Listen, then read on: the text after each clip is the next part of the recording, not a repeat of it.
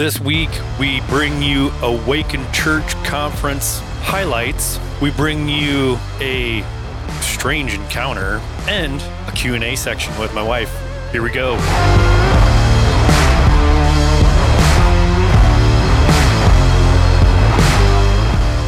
What's up, everybody? Hey, how's everyone doing? Welcome back to the Radical Road. Yeah, you get to hear my testimony today. Oh boy, the dirt on the missus. Yeah, it's powerful. This should be good. Right. So we're back out on the road, sitting in, where are we sitting? North Dakota. Earlier I asked and you said Montana, so I have to bring her up to minute updates as to where we're at all the time. It all starts meshing. Yeah, it does. But we're currently in North Dakota, heading across the country again. We just left Salt Lake City. Spent, how long were we there? 4 days. 4 days? Yeah. We were in 4 days in Salt Lake City, and man, it was a lot of fun. It was a lot of fun because we got to see all our old friends. Yeah. But we also got to attend our church conference, which... We touched on that last episode a little bit. Yeah. Yeah. We mentioned that we were there, but now we're through this thing, and I'm not even sure if people know what this is, and I'm not even sure if I know how to explain it. What would you say it is? The conference? Yeah. The Awaken Conference is just a really powerful 4 days of soaking into the Holy Spirit, I would say. I'm just going to use some descriptive words. How about that? Some descriptive words? Yes. Okay, go for it. I would say it was simply beautiful. It was revealing, healing, reviving, joyful, peaceful. Just, do you have any words for it? I mean, it was just so powerful. Well, of course, in the middle of the thing, people keep asking you like questions, like, oh, what do you think so far? And what's on your mind and how are things going? And I'm like, I'm not even sure what to say right now. It's like drinking from a fire hose, but I'm like, I feel like I was just in a 15-round boxing match, and not that I'm physically hurt or anything. I'm just tired. I can't lift my arms. I just want to sit down. I can't sit down, so I just want to lay down. I was so tired. Yeah, it's spiritually and emotionally draining, for sure. Well, yeah, and it's not just about people getting up and speaking in front of you, but then collectively as a group, you're just like pouring back and forth into each other, speaking into each other's lives. And there's a lot of prayer time, a lot of prophesying. Powerful speakers there. Yeah, it was amazing. So not to get into too many details about it, because number one, we want people interested in it and going, hey, how do I get involved in this? How do I go to it? Maybe we'll get into it some more because it's going to be like a year and a half before the next one. Right. So they've done it every year in July, and now they're going to change it to January 2024. Yeah. So they're switching it to the wintertime. It's just really hard in the summer with families and kids being out of school, and, a lot of families have their travel plans during the summer. And there's just a lot of extracurricular in the summer. So it's really tough. And it's hot. You're in the high mountain desert in Salt Lake City, and plus they have it in San Diego. Yes. Like, it's just hot. Yes. And I think that was part of it too. Kind of spread some things around, get out of the heat, get into a time of the year where, people are more available, I guess, too. But we had some really powerful speakers, like Rex Crane. He's the ex-professional baseball player, correct? And that guy's now he's a motivational speaker, and he prophesies and does healings. Yeah, I mean, I don't know the guy that well, but what I do know about him, he pretty much is a professional speaker and business coach. But his passion is ministry, and the guy has a gift for healing. Big time. Yep. Colin Higginbottom spoke. Pastor Matt Hubbard. Pastor Jurgen Matthesius, he's the founder. And Leanne Matthesius. Wow, wasn't her message powerful? It was incredible. Wow. I have to say, that was probably one of the most impactful, got you to the core type of message. I mean, if you want to listen to it, I highly recommend trying to find it if you can online. Well, it was interesting too because I had never heard her speak before. That was the first time I've ever heard her give a message. And I was just like, what is happening? Like, everybody's just looking at each other going, wow, wow, wow. Like, Yeah. I mean, it was so good. And then we had Tommy Barnett, 85 years old. Man. What an honor to have him there with us. Yeah, he was incredible. We bought his book. What a just tender, loving man. And the things And the founder of Dream Center. Yeah, the things he's done through his church, through his ministry, just miracles, just miracle after miracle, just changing people's lives. They have saved so many women out of prostitution in the cities. The stories are incredible. Yes. Like just crazy, just we're going all in just to save these people no matter what it takes. Like it's just, it blew my mind. I had no idea they were doing this stuff. Right in Los Angeles. Mm-hmm. Then we had Pastor Mike Maiden. Yeah, he was really powerful as well. Yeah. He's a prophet. We had a lot of good speakers. It was amazing few days, and then you wrap it up with a church on Sunday. Pastor Mike Maiden gave the message then too, and I'm still processing it all because it just kept coming. Like it was just so good. But and so for all of you that maybe just joined us and just started listening, this Awaken conference was a non-denominational church conference. Yeah. So, and for two people that are out here on the road all the time now, doing what we're doing, I mean, this is what we like to do to kind of fill back up, get around people we know and we trust, and get ready spiritually for the holy truck to start rolling again. Yep. And get revived. Which coincidentally was the name of the conference, Revive. Yes, Revive. But real quick, before we move on, like, do you have one or two just moments of the conference that this was my takeaway, this is what I needed, whatever it is, real quick, what did you get out of it? It was pretty incredible for us, I felt, because we had gotten prophetic words by a few different powerful leaders there. Yes. And speaking in the prophetic is a gifting that is in the Bible. When someone is highly anointed or very close to the Holy Spirit, they can attain this gifting. And it's speaking into people's lives, speaking into the possibly the future, or it speaks through God, right? The prophetic speaks from God to the people. And Matt and I had actually received prophetic words from a few different powerful leaders in our church. You know, one of the moments was Friday night. When we were just sitting, at the end of the night, people were still up at the altar getting prayer with the ministry. Worship is still up on stage playing. And you and I were just sitting in the chairs, just soaking it all in and enjoying it because that's our home church. And just in awe of the day and the conference that day. And all of a sudden, one of our friends that works serving the church said, Jess, she called me up to the front. One of the pastors wanted to give us a word. So it's really cool when, they asked for us to come up, right? We didn't go to them. They asked for us to come up.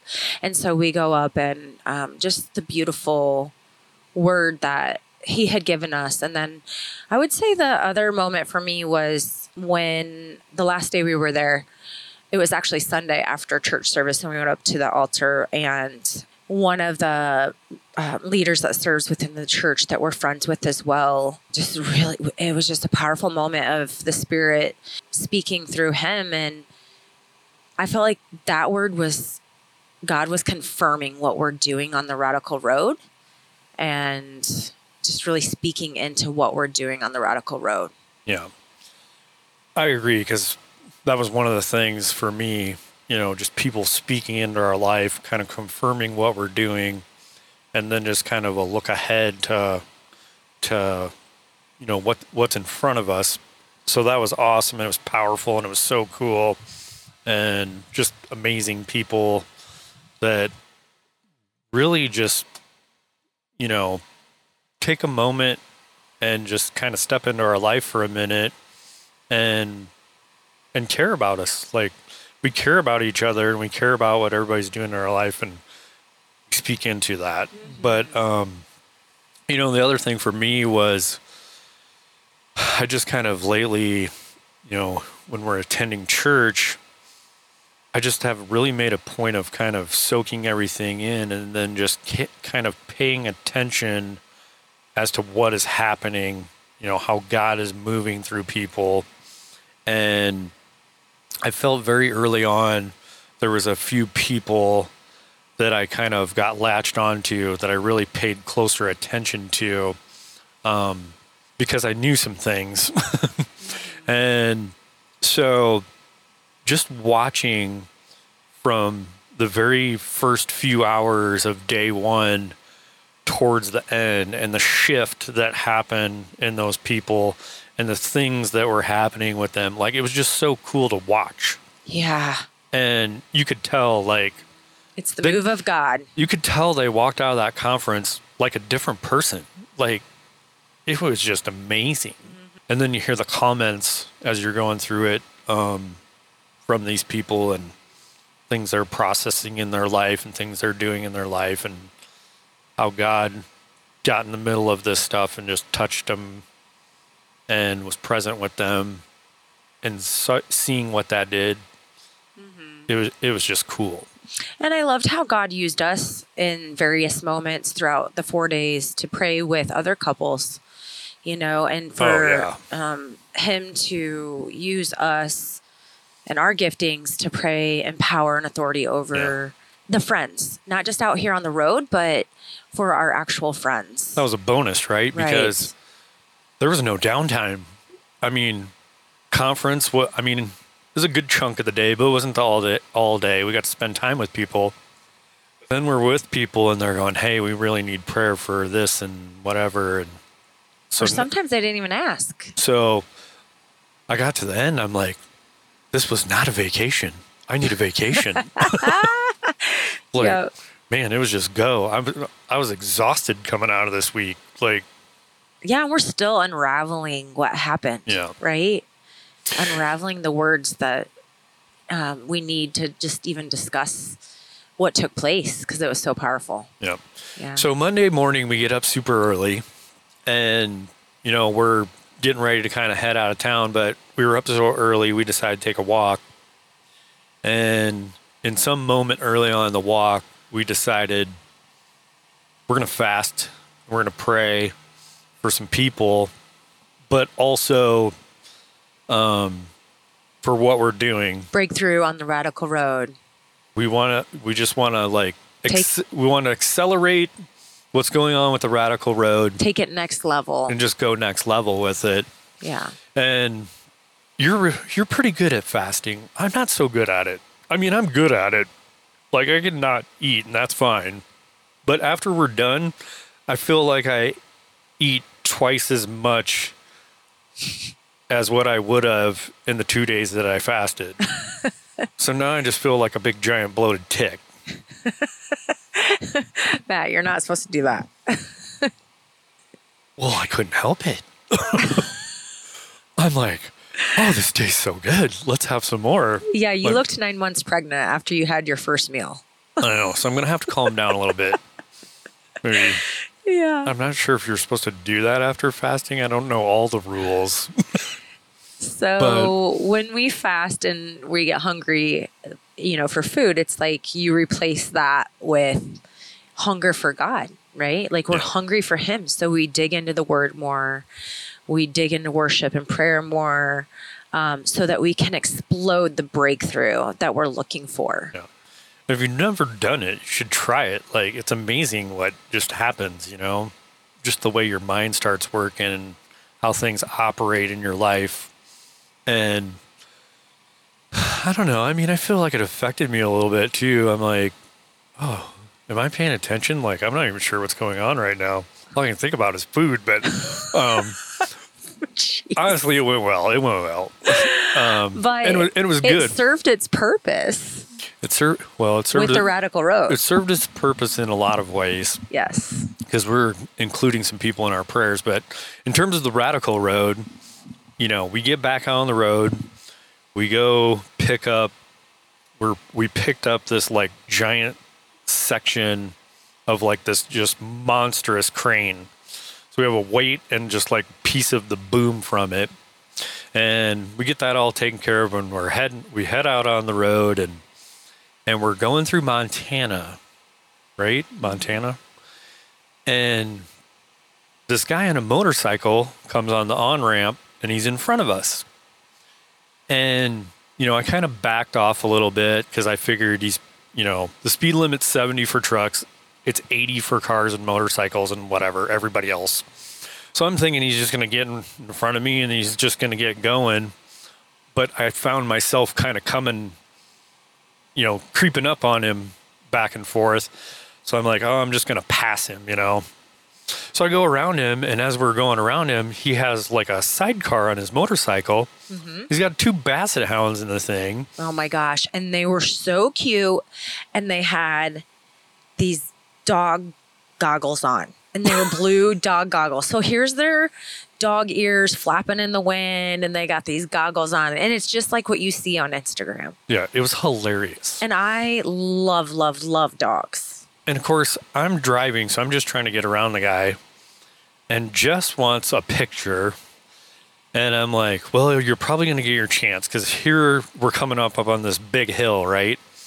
So I got in front of him, and you know how semis are. You get a load on them, they start heading up the hill, and they lose speed. So this was a big, long hill. I think I slowed all the way down to 58 miles an hour probably. But this guy passes us again, and Jess is trying to get a picture of it. But the dogs were down, like laying down in the sidecar. Yeah, they laid down in it. So she's all bummed that she didn't get a picture. And I'm like, well, if he's driving as slow as he was before, once we clear the mountain, we'll probably catch back up at him at some point, right? Yeah. So we did. I mean, we came down the mountain, and, you know, we gradually catch back up to this guy. But he kept kind of like speeding up, slowing down, speeding up, slowing down. And, you know, by this time, I just have my cruise control on. Like, we're just rolling down the flat stretch of highway. But I got to this point where I'm kind of creeping up on him again. And so I'm like, you know what? I'm just going to move over to the left lane, and maybe he'll just back off and we'll go around him, because it's just annoying. Like, you do the whole thing where you just kind of creep up on people. And so I'm like, I'm just going to go around him.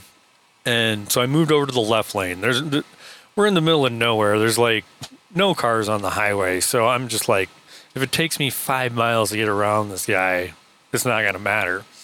But when I get on the left lane, I'm starting to inch up, and he like stretches his arm out and gives me the big middle finger, and then crams the accelerator and takes off down the highway. Yeah, we got the big bird. The big bird. So we were kind of like looking at each other going, what was that all about? Like, it was just kind of out of nowhere. It wasn't like it wasn't like playing games with him or anything. No, there was nothing intentional about what we were doing. We were hoping to get a picture of these dogs with the goggles on. We're like, well, there goes that. Because they were cute. But we were both just kind of stunned, like, what was he so upset about? Yeah. It was just kind of bizarre, you know? Yes. So then we have a prayer session, quite a long prayer session. We do power praying in the truck every day. And so we did that. And then Matt said, hey, should we go to this rest stop? Well, I didn't even say anything because I was going to pull off there at this rest area anyway. I kind of got a download that said, hey, you need to pull off. And when you say download, what's that mean? Tell our audience. I just, like, God put it on my heart. He's like, you need to get off here. And I knew what it was about. I'm like, we're going to see this guy. I just know it. Did you know at that point he went in there? No, he was so far ahead of us. Right. I didn't know. He took off. And plus, there was a section where it was kind of curvy. Right. So we hadn't seen him for a while. Right. So we pull in to the parking lot and But park. it wasn't even that long ago this guy got on the interstate. So it was kind of weird that he would even get off. But I'm like, God's like, you need to get off here and you're going to see this guy and you're going to talk to him. So I'm like, oh boy. So we pull in there and I'm just like, I can't believe it. He is in this rest area.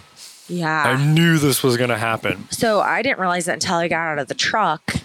And then I'm walking up to use the restroom and I see him off to the side and he's getting water out to feed it or give his dogs water. And I'm like, Matt, there's that guy. And so I walk over to him and I'm walking slow and he's like looking at me. He's got sunglasses on and he's just kind of standing there staring at me. And I put my hand on my heart, and say, hey, I just wanted to come over and tell you I'm sorry.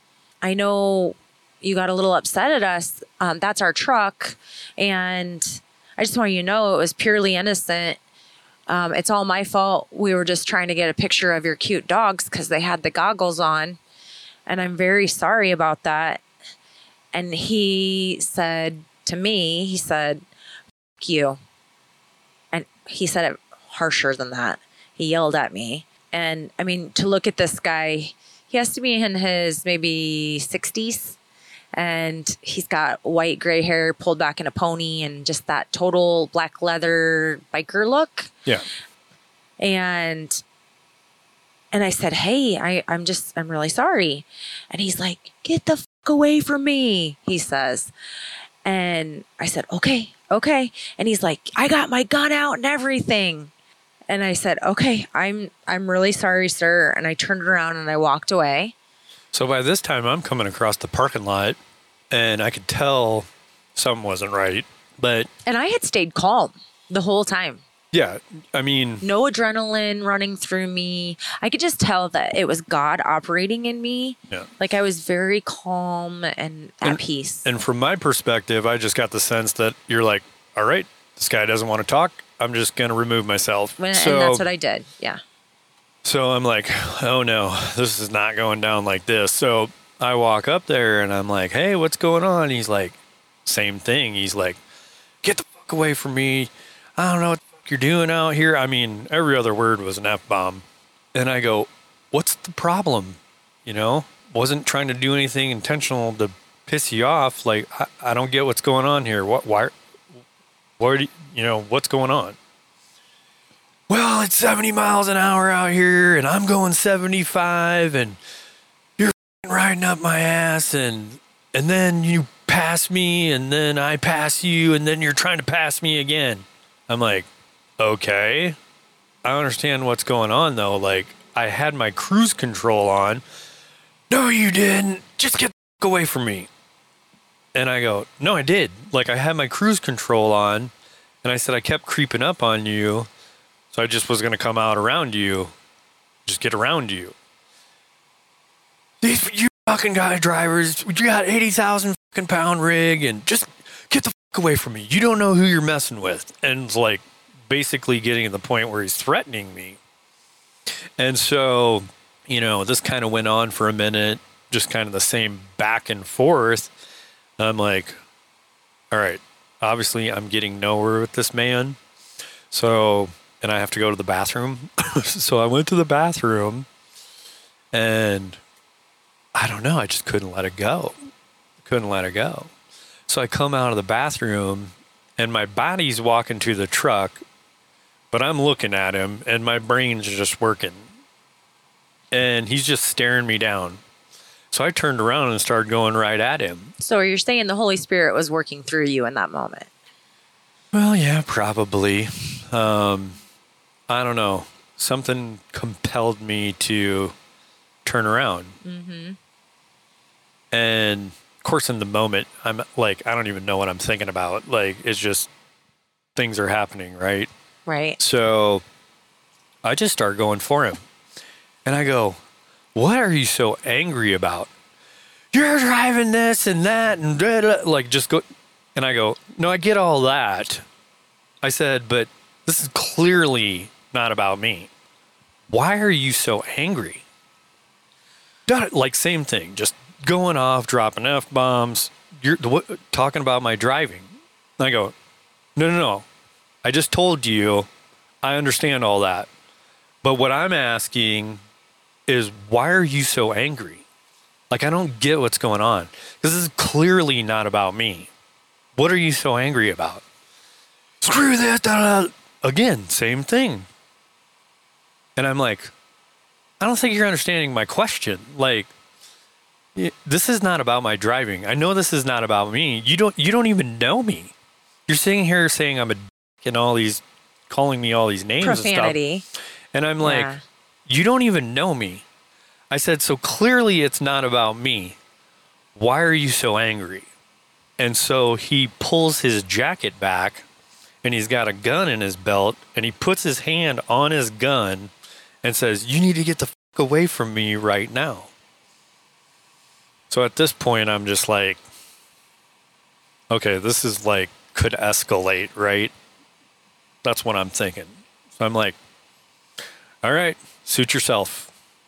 If this is what you want to do, I'll just go on about my day. So I turned around and I went to the truck. But it was funny because we get in the truck and, you know, I'm thinking a lot of things right out of the gate. I'm a little confused. I'm just like, and I go, this guy was going to pull a gun on me. Like, he literally put his hand on the gun and was going to pull it out if I came any closer. That was radical. It was completely radical. But the radical part of it was, and we talked about this afterwards, you know, anytime where I've been in a scenario where there's been some type of aggression with another man or anybody for that matter, you know, your heart starts to go a little bit. Mm-hmm. You start to get a little adrenaline. This did not happen at all. Like, I was completely calm. I was at peace. And that struck me as interesting immediately. And I got back in the truck and I was like, oh, this is weird. This guy's pulled a gun on me and, like, it didn't even bother me. That's because God's angel armies were all around us and he was operating through us. Well, it was interesting later because, of course, we get rolling down the road and we give him a nice, sweet wave. Not the middle finger. We just waved to him goodbye. And then he gave us the bird again. Gave me the bird again. I'm like, I'm not giving up on you, dude. I know. We immediately start praying for him. Yeah, so we immediately start praying this guy. This guy, huge amounts of anger on him. Huge. Total evil spirits on him. So, yeah. I don't know. I had a moment there where I'm just processing and I'm just like, okay, God, what just happened? I just asked him, I'm like, God, what the heck just happened? And he's like, this is what I've gotten you ready for. This is where we're at in the world now. Yeah. And I just... For real. And he goes, that man was not going to shoot you. And he said, he's not going to shoot you because you're covered in my blood. Mm. And I was like, whoa. And then I just started crying. Mm. You weren't paying attention. I don't know what you were doing. But I had my arm on the window and I'm driving down the highway and I was just overcome with sadness for this man. Yeah. Like it was almost like I could feel his sadness on me.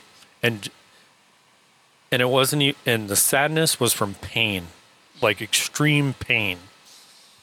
Well, I had asked God in that moment too, to reveal to me the pain that was on that man and why. And God had spoke to me and said that he had been in the military and he had some pain from the military that went back to the military days, and that he had a woman in his life that just broke him.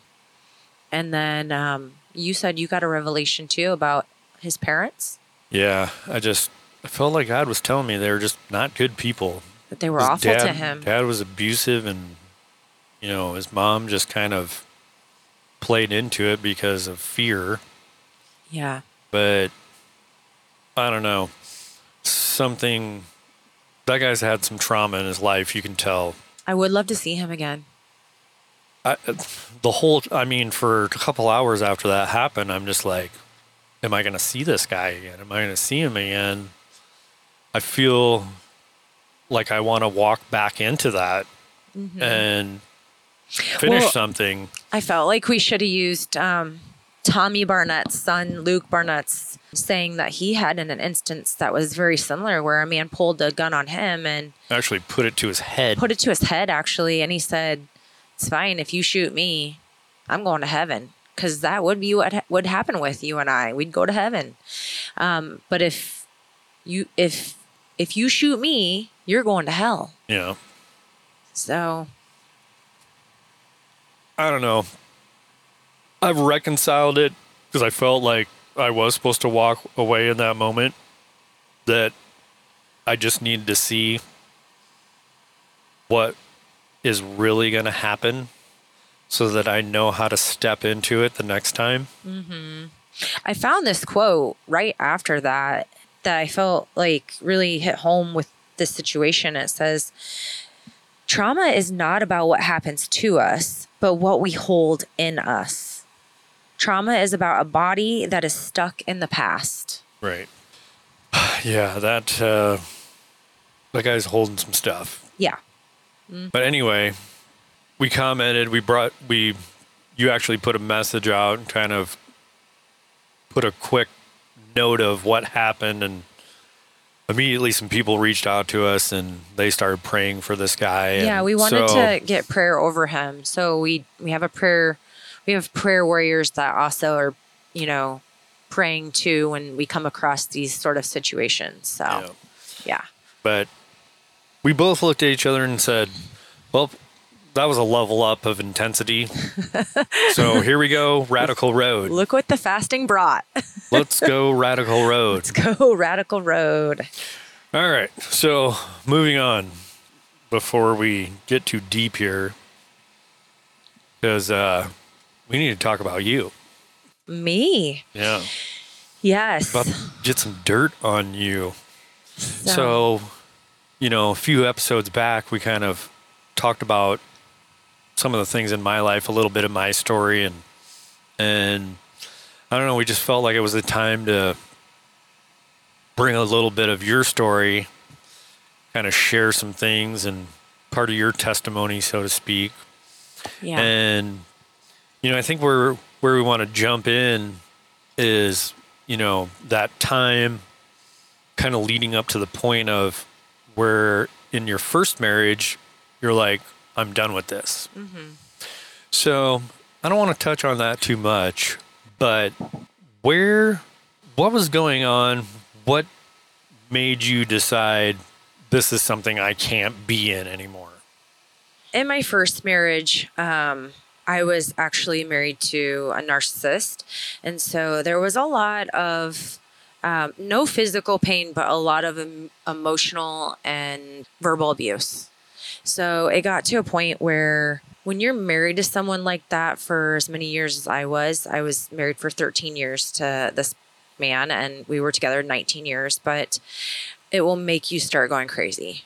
It makes you feel like you're going crazy. Yeah. Because they're master manipulators. They're liars. They're cheats. And so it just makes you feel like you're going crazy. And so I got to the point where I reflected and I was like, who is this person? I don't even know who I am anymore.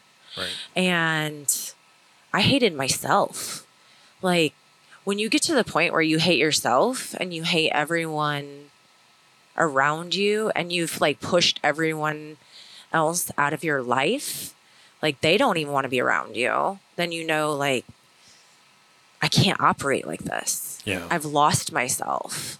And, I had this 14-year-old daughter at the time, and it was beginning to affect, her atmosphere, her environment, although I hid as much as I could of everything that happened to me from her.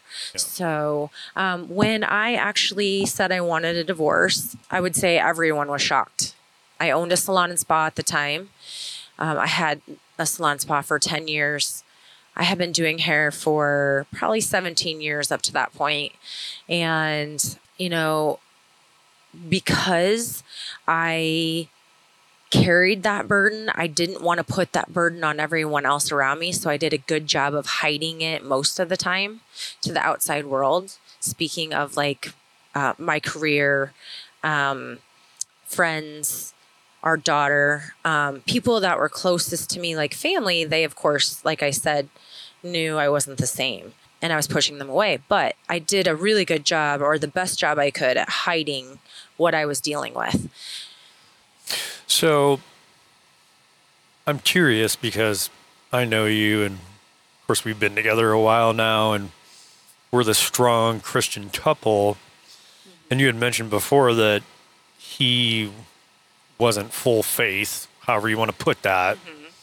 Where was your faith at in this when you got towards the end and decided I'm stepping away from this marriage? Were you still going to church? Where were you at with that? Good question. So yeah, I was actually attending church on my own. He was not. So I was raised in a non-denominational church, very charismatic. He was raised in a Catholic environment, went to Catholic school. He used to say, I would go to church just to fall asleep again. So, when he went to church, it was because I was forcing him or I was asking him. It felt forced. Yeah. So I just stopped asking him at a certain point.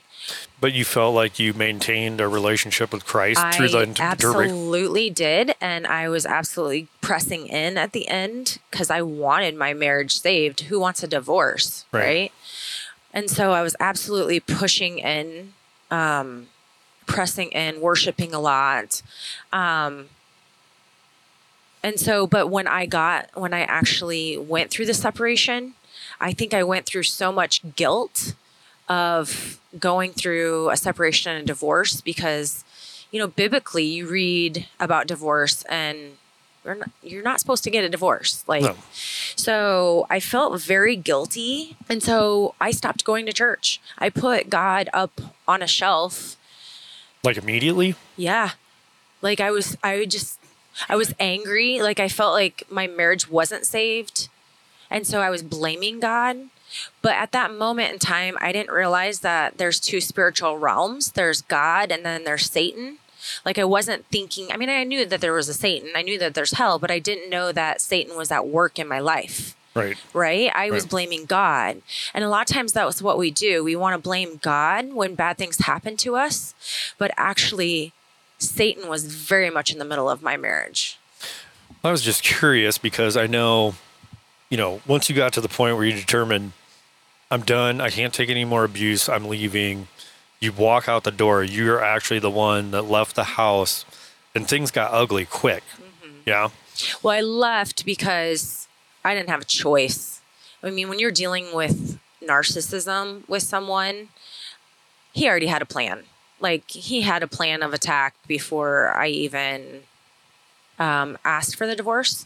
And he would make that very clear. And, prior to that if you ever divorce me, I will do this. If you ever divorce me, I will do this. So it was something that he had been planning for a long time before.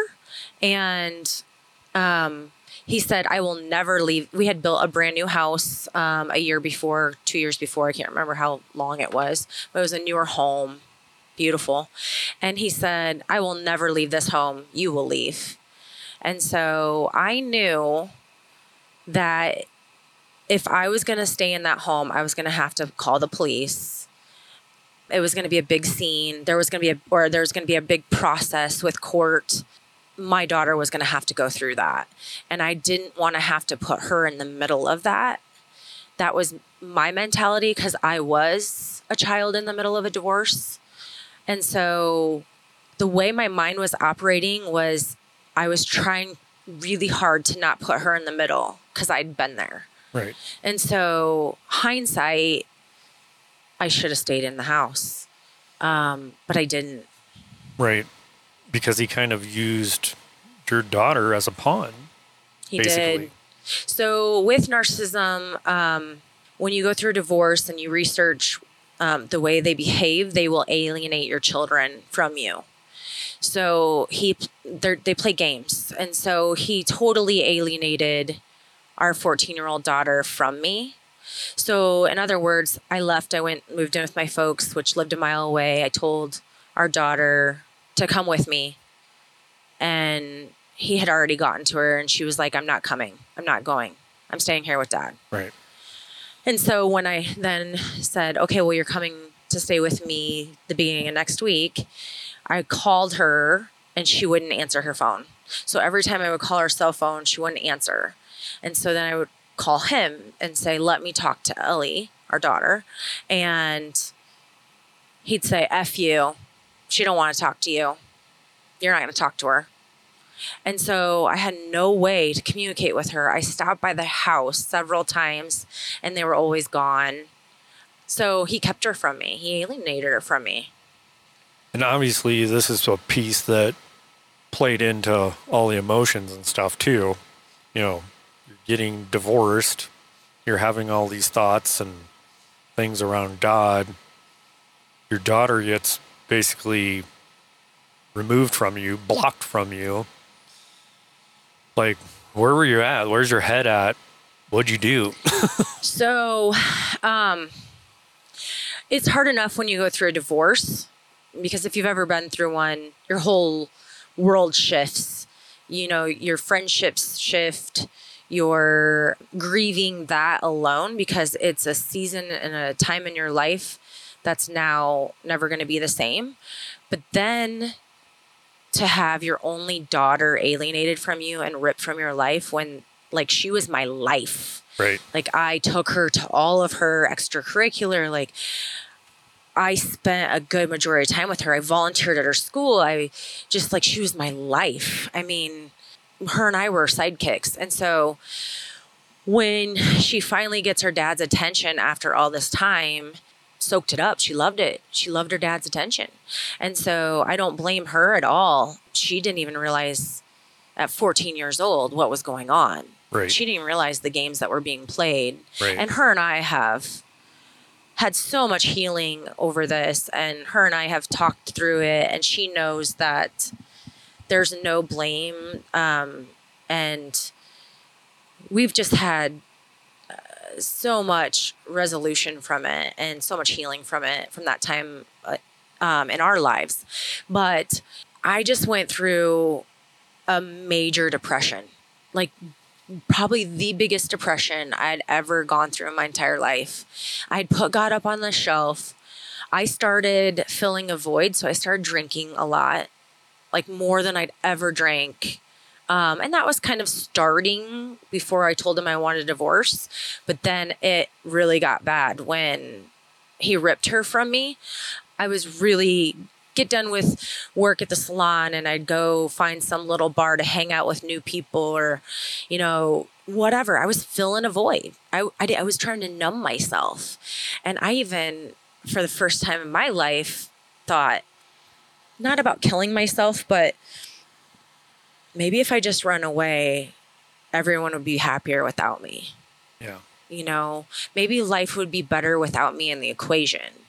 Like running away was an option that at that point, and that's such a cop-out. And well, I remember when I was going through my divorce, like I just felt like there was judgment all over me too.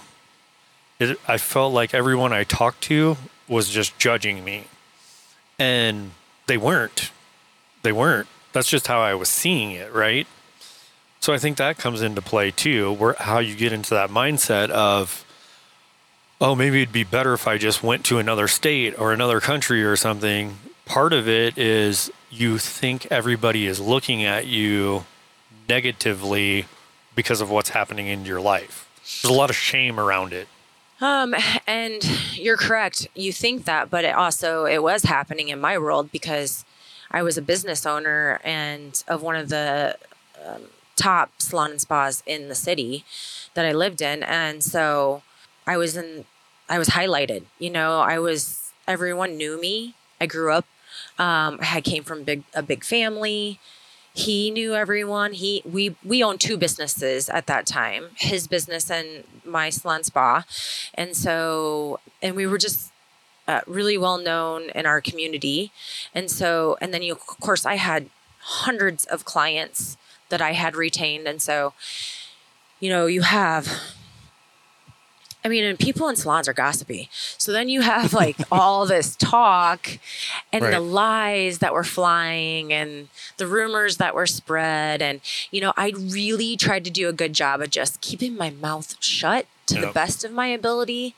And I didn't want to say too much and badmouth him too much at that point because that was my daughter's father. Right. Right. But he was doing a good job on the other side of it. And so, There's a lot of people saying a lot of ugly things. yeah, there was. And so that's what I think made me want to just eliminate myself from it. Like, because no one knew what was going on inside of my four walls before the announcement of the divorce.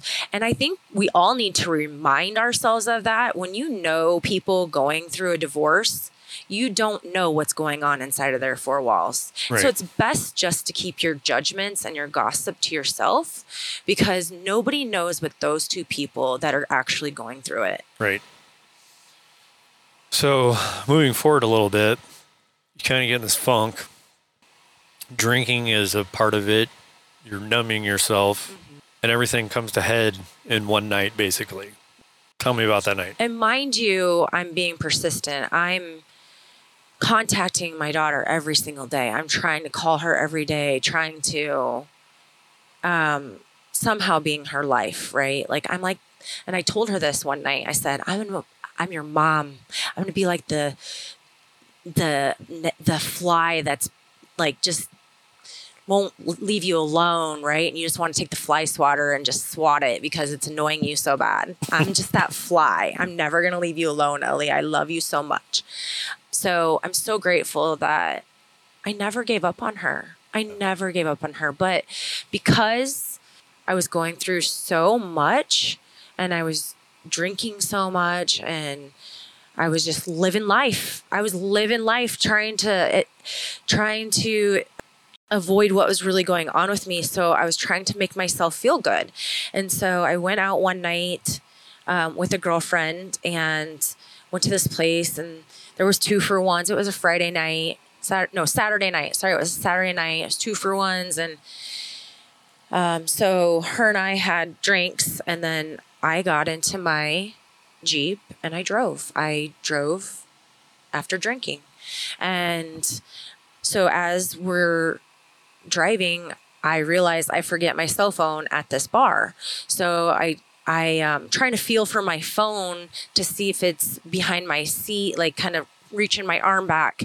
And as I did that, I yanked the steering wheel too far and I hit it's a brick stand, like a brick column for a mailbox.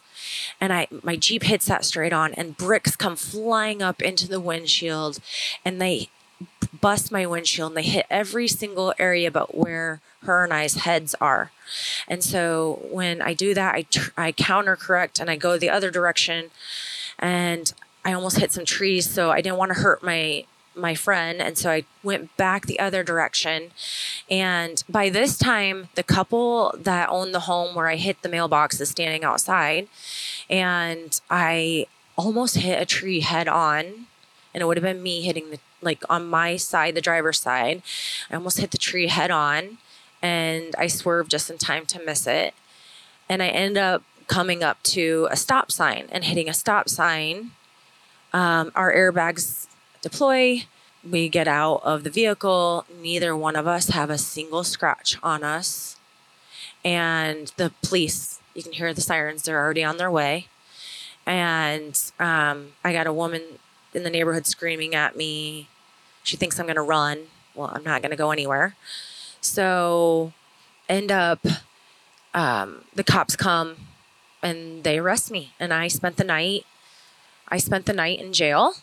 And I woke up the next morning and looked in the room and realized where I was at. And the room was full of, you have drug addicted women that are cracked out in my room.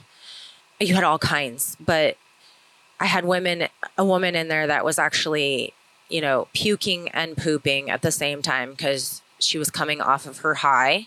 Ooh. And I'm sitting there and I'm just sobbing and I'm praying. I'm instantly praying and I'm saying, God, who am I? Who is this person? I don't even know who I am anymore. This is not who you created me to be. Like, this is the first time in my entire life that I steered away from God. And it was like he showed me this trash barrel and how I started at the top and I just swirled my way down to darkness until I hit the very bottom. And he said, I allowed you to do that. I allowed Satan to do what he did. Your free will was in place. And I allowed you to hit the bottom because I wanted to wake you up and let you know that I'm the one in control, not you. That I have a calling on your life and I'm in control, not you. And I just asked for forgiveness and I thanked him for not killing anyone. And I thanked him for me not dying because my daughter needed me. And then instantly I thought of Ellie and I thought how much of an embarrassment I was for her, how disappointing I am for her. And I was already struggling to get her into my life, and now it was going to be really difficult to get her into my life. Yeah, I think about that. I can't even picture you getting arrested. No, we joke about it because he's never been through anything like that. If either of us should have ever been arrested, it should have been me. I should have been the one arrested. And they literally handcuffed you. Not like AOC handcuffing, like actual handcuffing. No, actually, the only welts I had were from the police officer grabbing my arm so hard to put the handcuffs off. And now let me tell you, I love police officers. So this is not bashing police officers. I think it was just the heat of the moment, right? It was just grabbed my arms. I had a welt, but not a mark from the accident. But I will say at that time I was taking tennis lessons at the country club from a tennis pro. And it just so happens that the tennis pro's friends were the owner of the home where I hid the mailbox. And they were the ones that stood outside. And they said, we literally watched her almost hit a tree head on and die. Like, she turned just in time.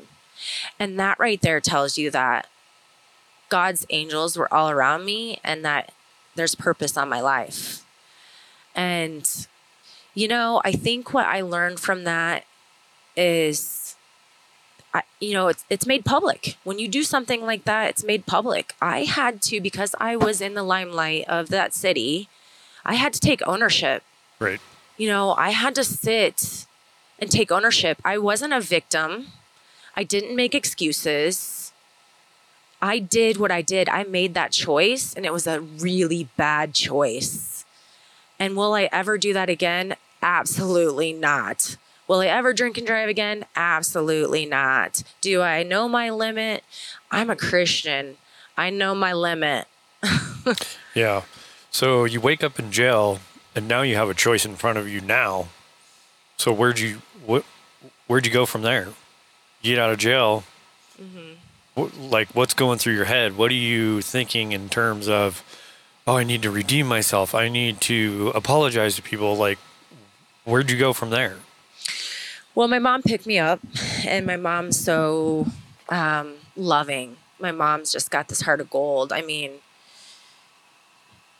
she's not going to go, oh, what you did was okay. She's not going to affirm it, but she's going to go, I'm going to be here for you. Right. And that's what I needed at that moment. I needed love. I needed her to be there for me, and she was. So she took me back to my salon. My condo was above the salon. And I walk in the salon. It's a Saturday. Salon's closing up. There's only one stylist left. No clients in there. And the one stylist out of all 15 that I had, she was a Christian. She was a believer. And so I walked in and I felt dirty. I felt gross. I felt dirty. I felt just humiliated. And I sat down and I just told her what happened. And she looked at me and she said, and I needed this, that iron that sharpens iron. And she said, Jess, she said, who are you? She said, you're not the owner that hired me. The owner that hired me has so much faith in Jesus, and you were just so different when you hired me than you are at this moment in time. Like, what's happened to you? And, you know, because of going through an ugly divorce and the alienation of my daughter, my one and only daughter, you know, it was like a death to me. And so it made me crazy. It made me change. And so I said to her, you're right. Like, I've lost where I'm at with Jesus. I have. And she goes, you know, there's a church down the street, a new one. You should try it out. So that next morning on a Sunday, I actually walked then to church, and the message was about Saul and how, you know, how awful Saul was in the Bible, but how much God still loved him and had mercy on him and grace for him. And I just wept because I thought, this story is for me.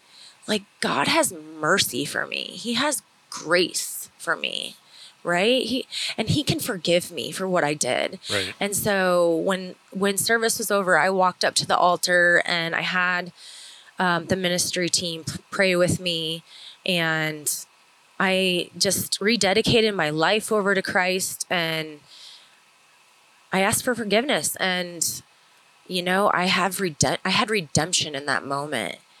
I was a new person, and I never went back to old Jess. I took God back off the shelf, blew off the dust, and gave him a big hug, and like have never let him go. And it's like I got myself back again too, who he created me to be, the daughter he created me to be.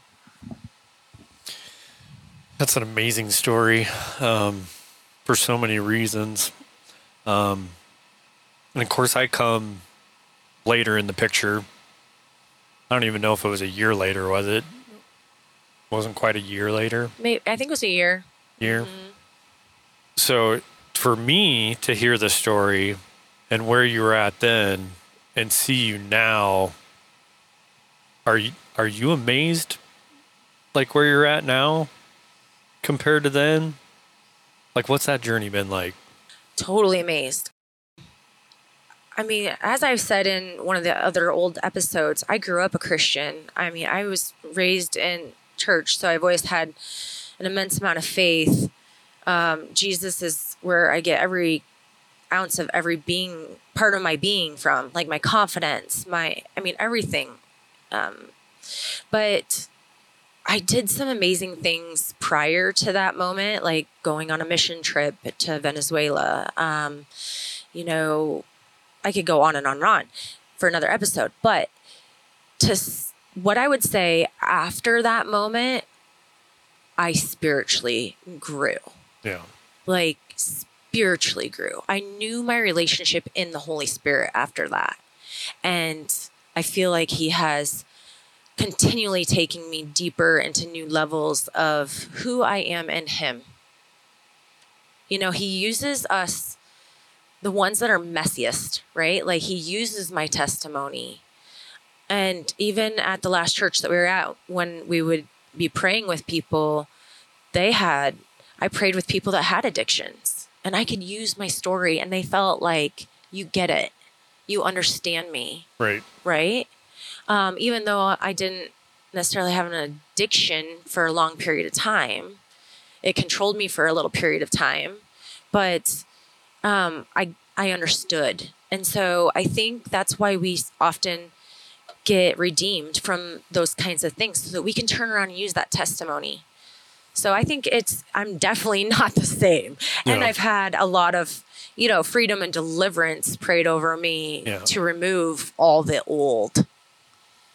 Well, you bring that up, and in the middle of this, I'm kind of thinking, because I see us now as a couple, but a lot of people don't know, when we first got together, there was some tense moments early on because we were both in like a major healing time. Mm-hmm. And, I look back on it and it's like, you bring two people together in that moment, it's probably not the best scenario to create a relationship around.